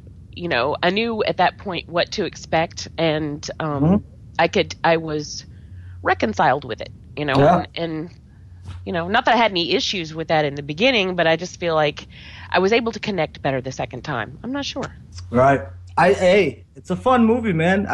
There's a lot of crap being made out there, and a lot of crappy remakes for that matter. Oh, let's think of this too, guys. As far as and I hate doing this because I'm contradicting myself by putting this in a box, but compare this to all the other remakes. It's up there, right? It's definitely up there. Whether you call it a sequel, remake, whatever, dude. I mean, I think it's fucking much better than 90% of them out there. To be perfectly honest with you. Oh yeah, this blows away the Halloween remake, Friday 13th, Texas Chainsaw, and the other big one. What's the other one? You think all of them? You think? Yeah. Wow, dude. Nightmare. You know? Nightmare. Come on, come on, Jamie.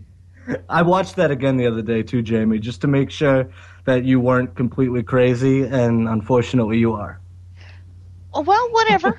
I'm just kidding. I love you. No, I did see a lot that I did like in that movie, though. It's not a complete disaster, but there's so many remakes that try and push too far, and I think Nightmare was one of them. And with this one, dude, they took certain elements and they didn't try and push it. They took different ideas and then they pushed those, but it wasn't the same shit, you know? And there were nods and whatever, you know, with the whole fucking cutting off the hand and shit like that. But dude, I'll be honest with you guys, if I saw a fucking chainsaw in somebody's hand, I would have just shook my head and be like, I'm out of here. Mm-hmm.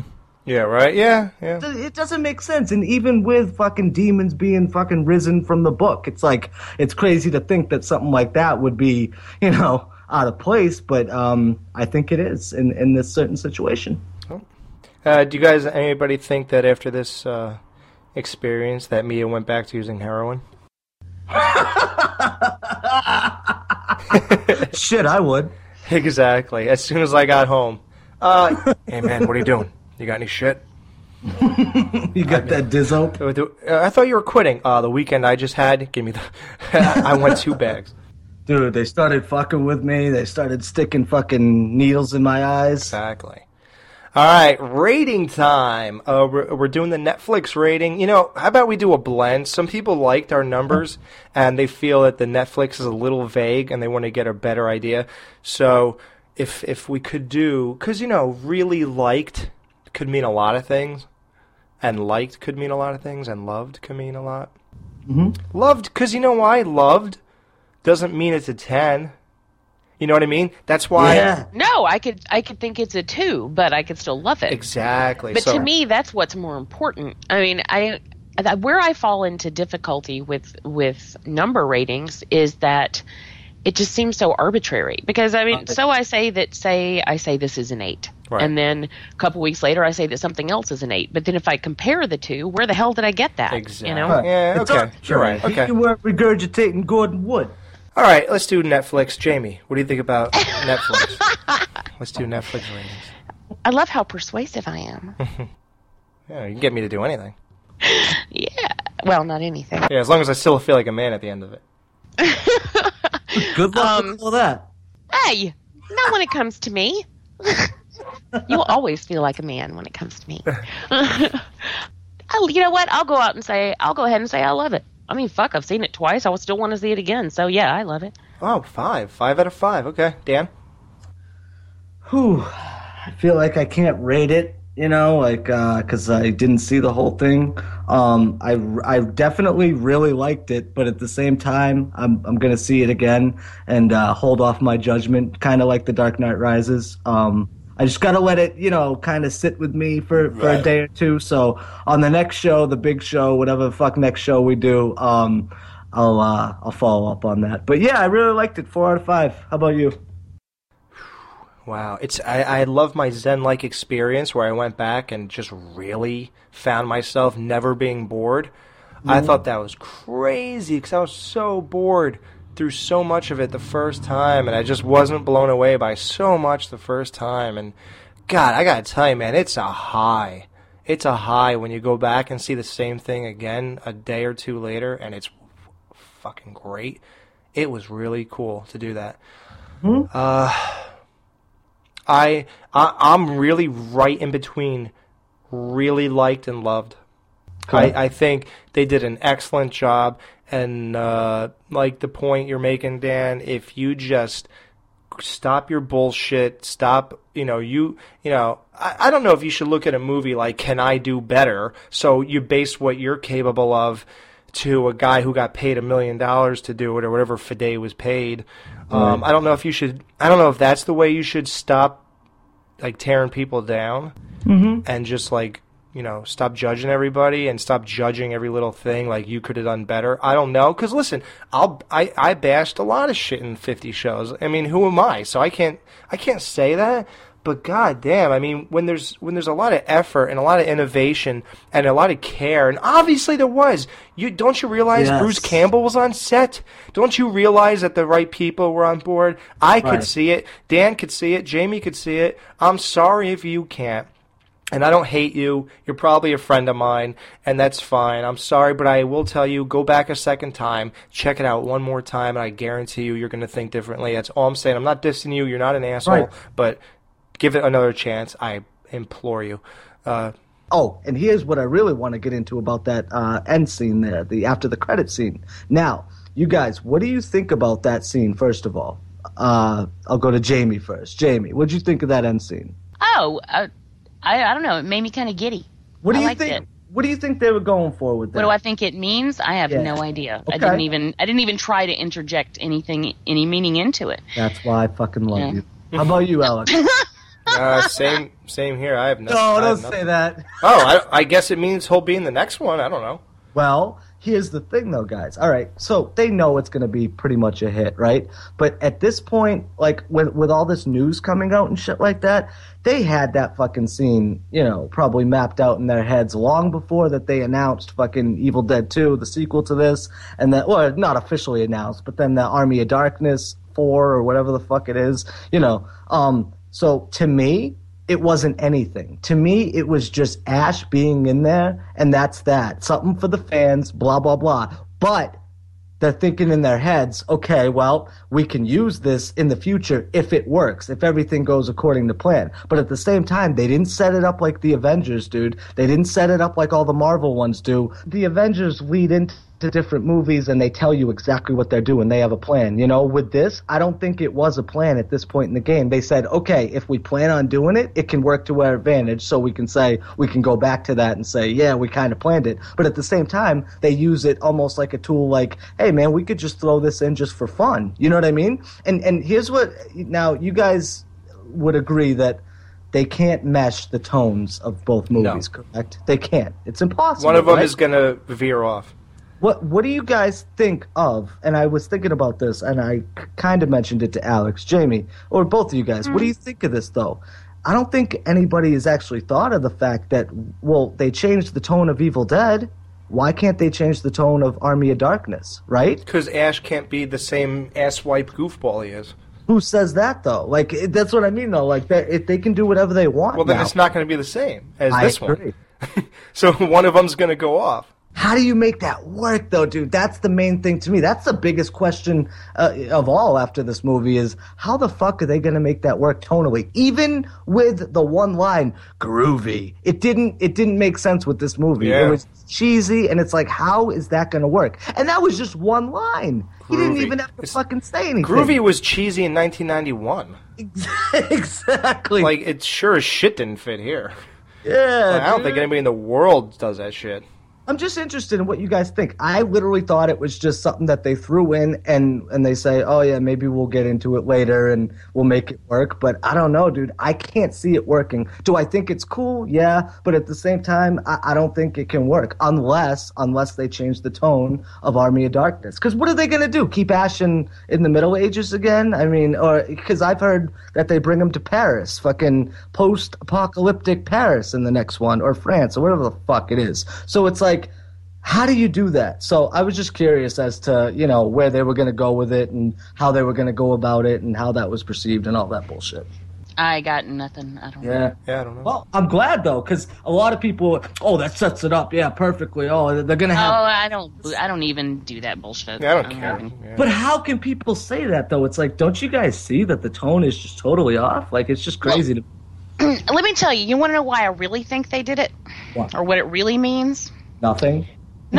I think they did it for the fans. I think they did it for people to enjoy.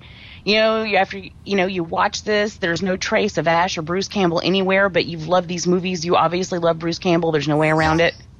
And so at the end, you get that little bit, which I think was just enough to make me a little bit giddy and make me clap. And then that was it. And I think that's really all it was. I mean, now he's in every Evil Dead. Yeah. There is, you guys, dude. Seriously, there is more to it. Then we'll find out later. I don't really give a shit about trying to pick it out right now, All right. Yeah, I'm more concerned with the first 90 minutes. Yeah.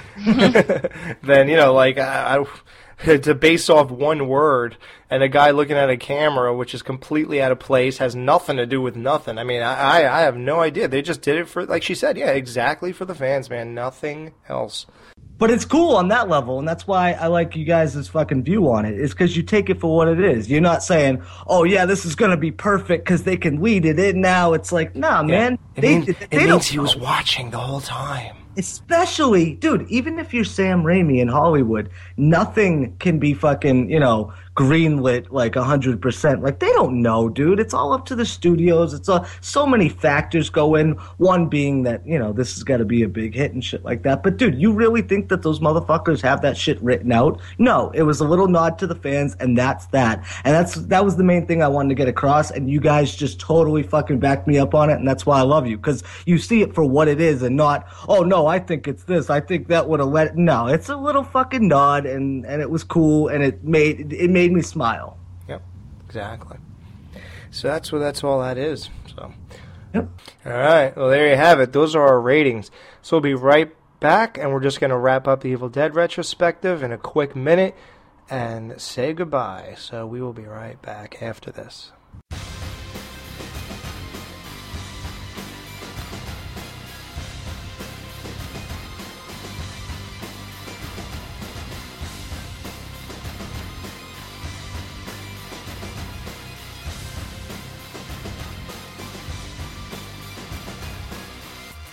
All right, so that was it. We went over all 4 Evil Dead movies, and I guess, you know, I don't know what we'd normally do.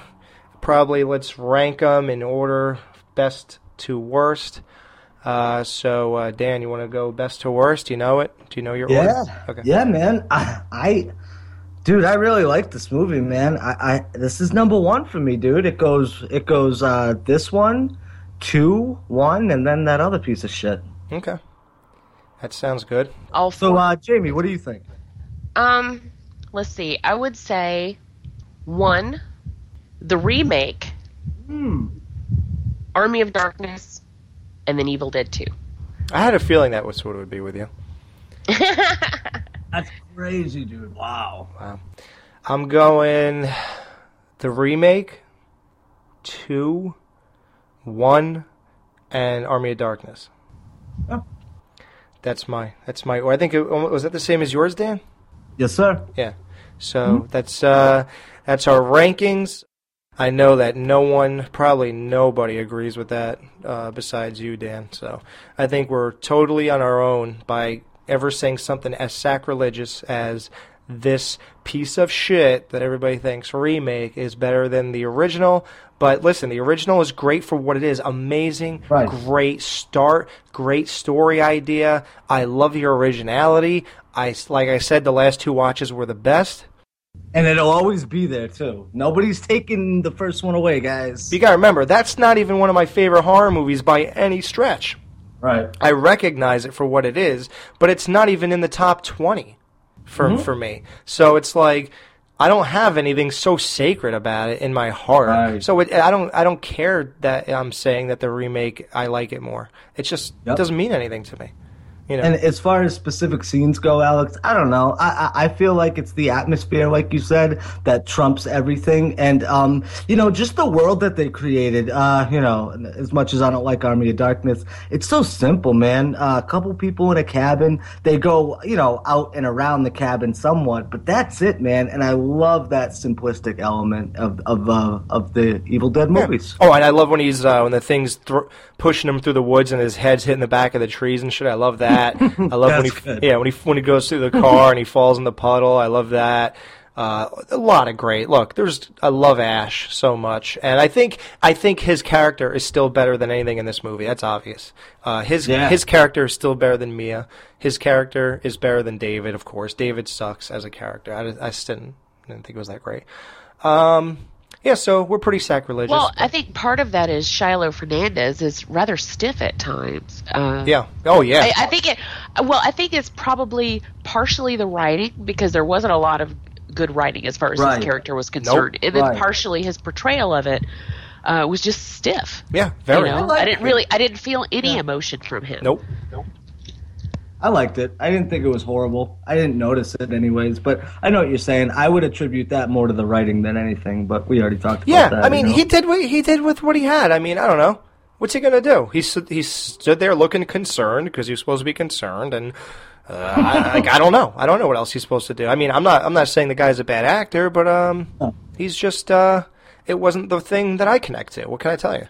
I've seen him act in other roles too. That's what I was saying before. I think he's really good. But yeah, man, Evil Dead movies are just fun. I don't think they're meant to be taken too seriously in the whole horror genre and the whole scheme of things. Like, you look at it like, yeah, it's not a slasher and it's not really a ghost story, and that's what I like about it too. It's just kind of out there, and they're just fun, man. To me, it's always been fun. Like I said about the second one, and and 1, 2. These are just fun movies to fucking pop on and fucking drink to, and even with this darker tone, this is a fucking fun movie to get trashed, man. Yeah. With this dark tone, how can we say this is fun? It's like it's the opposite of fun, but at the same time, it's still fun.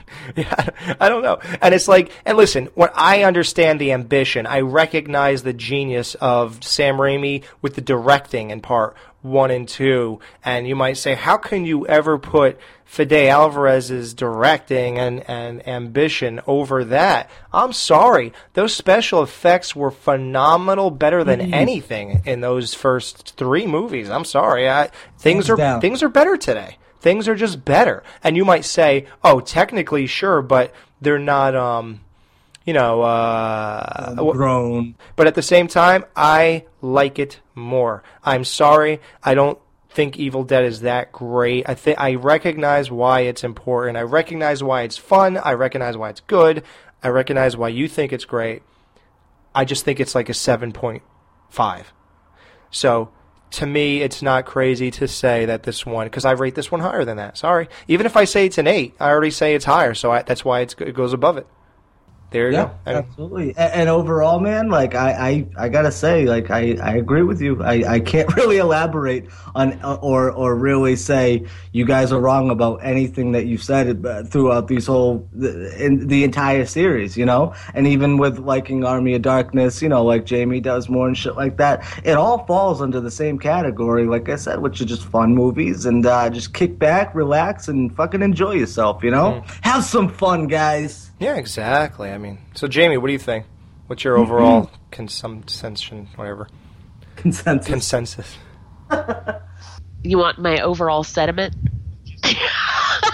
We're ending it right here. Last words, Jamie. We're ending. You got the last word. I know, that was a joke. I said sediment. Oh. Get it? Jerk. You fucking I love you so much. Yeah, whatever. Overall, well, I think I pretty much made myself clear. Okay, what do you think about what we said about how we see it as better than the originals? Technically, there's no question, on a technical level. Right. I still place the original Evil Dead above this one because I find the original Evil Dead scary, and I didn't really find this one scary for me. That's why. Right. But, on a technical level, this movie's fantastic. Even the acting is way better than the original. Oh, yeah. I mean, there's a lot more, and I think there was a lot more thought put into why they're doing things and what's going on. There's a lot more thought put into the script. I mean, you get, as great as I think that Evil Dead, or The Evil Dead, is, it feels like a young film. It feels like a college film. Right. Yeah, it does. Yep. And I think that, again, that's part of its charm. But this one technically just blows them all out of the water. It's kind of hard. I mean, I don't really think that you could disagree with that with a straight face. Right. I mean, if people say, no, you don't get it. What the first one did was, blah, whatever. Okay, good. That means you like it and you're looking for excuses, pretty much. I mean, that's all you're doing when you say something like that. And you're very sentimental. And I love sentimental people, so good for you. And I love people who have nostalgia. And I love all that. So I'm glad you feel that way. But I'm very cold in ways. I could let go of things like that. It was hard for me to say something like, I remember one time I had to choose between Halloween 2, the remake, and Part 3. And my love for Tom Atkins and the music and the atmosphere is so much to me, and I grew up with that kind of stuff. And to pick Halloween 2 as a better movie was tough for me. But I picked it because I like it more, and I think it's technically better. And the other one has a special place in my young heart. But I can separate that. Which is more important than anything in my eyes, dude. What do you want to get out of life saying, "Oh yeah, I reviewed this movie and I gave it that," or say, "Oh man, I had a great time with that." Not even saying it, just feeling it. That feeling you get, man. You can't fucking lose that, guys. Yeah. Don't lose that. Don't lose it. But here's the thing, though. It's like you could say that the new Evil Dead is better than the old one, but at the same time, if you were put on a desert island and you could only bring one of them with you, you could pick the old one, even though you know that the new one is better. And that's all I'm saying. So that's my philosophy of horror, and Dan's too, and I don't know about Jamie, how she feels about that aspect, but because right now she had to leave the dungeon for a second. And we got a lot of fun stuff coming up on the next show. We might take a little time off, not too much. What do you think, Alex? Maybe a couple weeks, if that, something? Yeah, well, you got that new movie. What's that, on the 12th or the 19th? Yeah, 19th, we got Lords of Salem, so we'll do a show on that. But, dude, we got a lot of movies to go over, a lot. Let's give them a preview. Yeah, go ahead. Okay, Stitches. I know you saw Chillerama. I want to get into that with you a little bit. Not like full reviews on these movies. Madison County. Madison County, dude. There's a lot, dude. There's definitely a lot. The Bates Motel. Me and Jimmy are going to talk about The Walking Dead. Well, for what it is. We'll probably talk about that. And for Jay, we're going to do our Ghost show. Yes. That's, it's just so hard to get everything in there. I know you think, what's so hard? Just talk about it. But it's really... Believe me, it's the behind the scenes nonsense. We try, we try and put a lot into these shows, and you know what it is too. We don't want to just gloss over a movie and then regret it and be like, oh man, we really dropped the ball. Yeah. So when we do all this stuff, it's definitely, it's not like we're disregarding anything or whatever. We think all the ideas, well, most of them that everybody gives us are fucking awesome, and we're trying, man. We still got plenty of shows, and yeah, man, we just want to have fun with this, and these are great ideas that everybody keeps giving us. So it's not like we're disregarding them; we're just adding them to the list and trying to figure out what we'll to put do them next. there. Like we got the Jaws retrospective. Dan wants to do it on July 4th because that's when Jaws 1 takes place. Yeah. So man, we're gonna hit you with Jaws retrospective. We're gonna take a back seat with the retrospectives. We've been going freaking hard. I mean, everybody knows that. Starting with where do we really start coming in? I guess starting with the Psycho movies is when we stopped going bi-weekly and we started going weekly. And then that's when it got nuts, because then we had too much content. And instead of putting it every 2 weeks, I had to do some trickery with the production, and we had to redo intros and redo outros just to get this out here because it's just too long. We just put out... Okay. Yeah. Oh, no, I'm sorry, man. And furthermore, bro, not even talking shows, we may have a week and a half, till we got to do a next show or something, but then we'll get an interview or something. Exactly. And that happens more than us. So it's the combination of everything. It's the interviews, it's this, that, and the other thing. And, dude, we love this shit. But me and Alex also know that if you do too much of this shit, you're going to burn yourself out. And you feel like it's a trap and you cannot get out. Like, let's just say... It's like a job, yeah. Yeah, like we try to take a week off, and then suddenly we have to interview the chick dancing naked on the cemetery in Return of the Living Dead. It's like, well, I was going to have off this week. Yeah, but she could only do it Wednesday. Okay, then you're trapped. You see how that goes? And it just keeps happening, and it never stops. It never goes away. Don't get it twisted, though. We love it. We love it, love it. We also love life. Exactly. Yeah. And we'll end it on that. Exactly. So for Jamie and Dan, this is Alex. I hope you enjoyed our Evil Dead retrospective. I'm glad we did it. I'm glad we did it now compared to when we were going to do it, because I think it turned out a lot better now than it would have. And I'm so glad that I like the new movie that much, and I know Dan is, and that's that. Sure. Yep. So we will see you on show number 52 in the future, probably 2 weeks or so, and it's going to have a Lords of Salem review and a interview with the guy who directed John Dies at the End, Phantasm, and Bubba Hotep. And some of you got a sneak peek of that. For those of you who don't know all that stuff, you'll get that. One of my favorite interviews, by the way. Yeah, Dan killed that. So there you go, and we will be back. So have a good one, and remember, stay groovy.